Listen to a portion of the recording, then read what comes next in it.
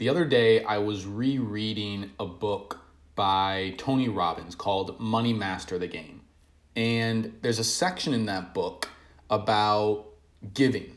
And he believes that we grow so that we have something to give. And I've been doing a lot of reading over the past few weeks. And this concept of giving, of living to serve, is something that continues to come up and something that I've grown particularly attached to.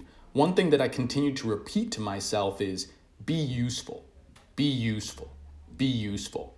And the best way to be useful, to give, to serve, is to figure out what you are naturally good at, where your skill set lies, and then figure out how you can leverage that to help someone in the way that they want to be helped. For me, I'm a naturally gifted speaker, listener, interviewer, conversationalist is the way that I would put it all together. And so going into 2021, I'm going to be working on further developing my conversational skill set.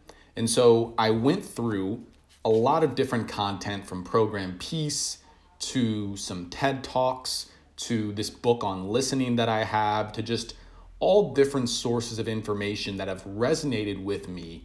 And I compiled a list of 8 things that I'm going to set as intentions in the conversations that I have this year in order to continue to develop my ability to speak. And so I'm going to go through them one by one. The first is to connect.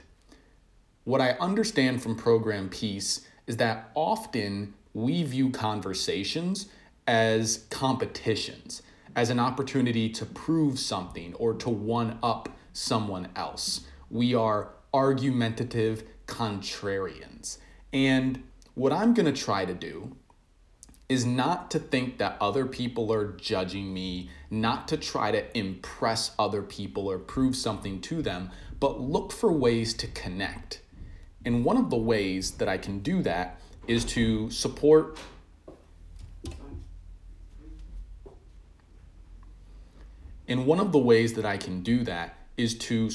the other person's topics of choice in conversation. Instead of steering the conversation the way that I want it to go, or to something that I want to show or prove or talk about, support their topics of choice. Focus on the things that you agree with in what other people are saying, versus what most of us do is focus on the things that we disagree with in what other people are saying. And related to that is wanting to learn, not trying to show how much you know or defend a position, but really being interested in learning and focusing on solutions versus being defensive, defending your point of view, trying to convince someone else to come over to your side. And related to that is this idea of empowerment. Many people who have studied active listening are really just actively listening and waiting for you to finish speaking so they can go ahead and fix whatever it is that you said and convince you that their understanding is better or more valid. And instead of doing that, I want to empower people. I want to not focus on what I disagree with. I want to not focus on my criticism of what they said, and rather focus on what I do agree with and try to empower that and focus on that and spend more energy on that. And then a few just clerical is not the right word, but habits that help better conversations happen are focusing on my breath while I'm listening. You know, people can speak at like 150 words per minute, but our brains can process like 400 words per minute, which means there's always this gap. And in that gap, we usually allow our mind to wander and we become lost and we stop actually listening. One way to close that gap is to use that extra brain space to focus on your breath. That's going to help you be a better listener. Smiling.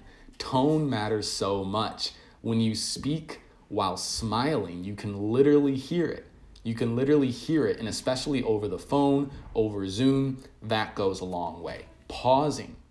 This is related to breathing, not rushing your speech, constantly using as you catch up with your brain, but taking a chance to pause and breathing in through your nose. And that's okay.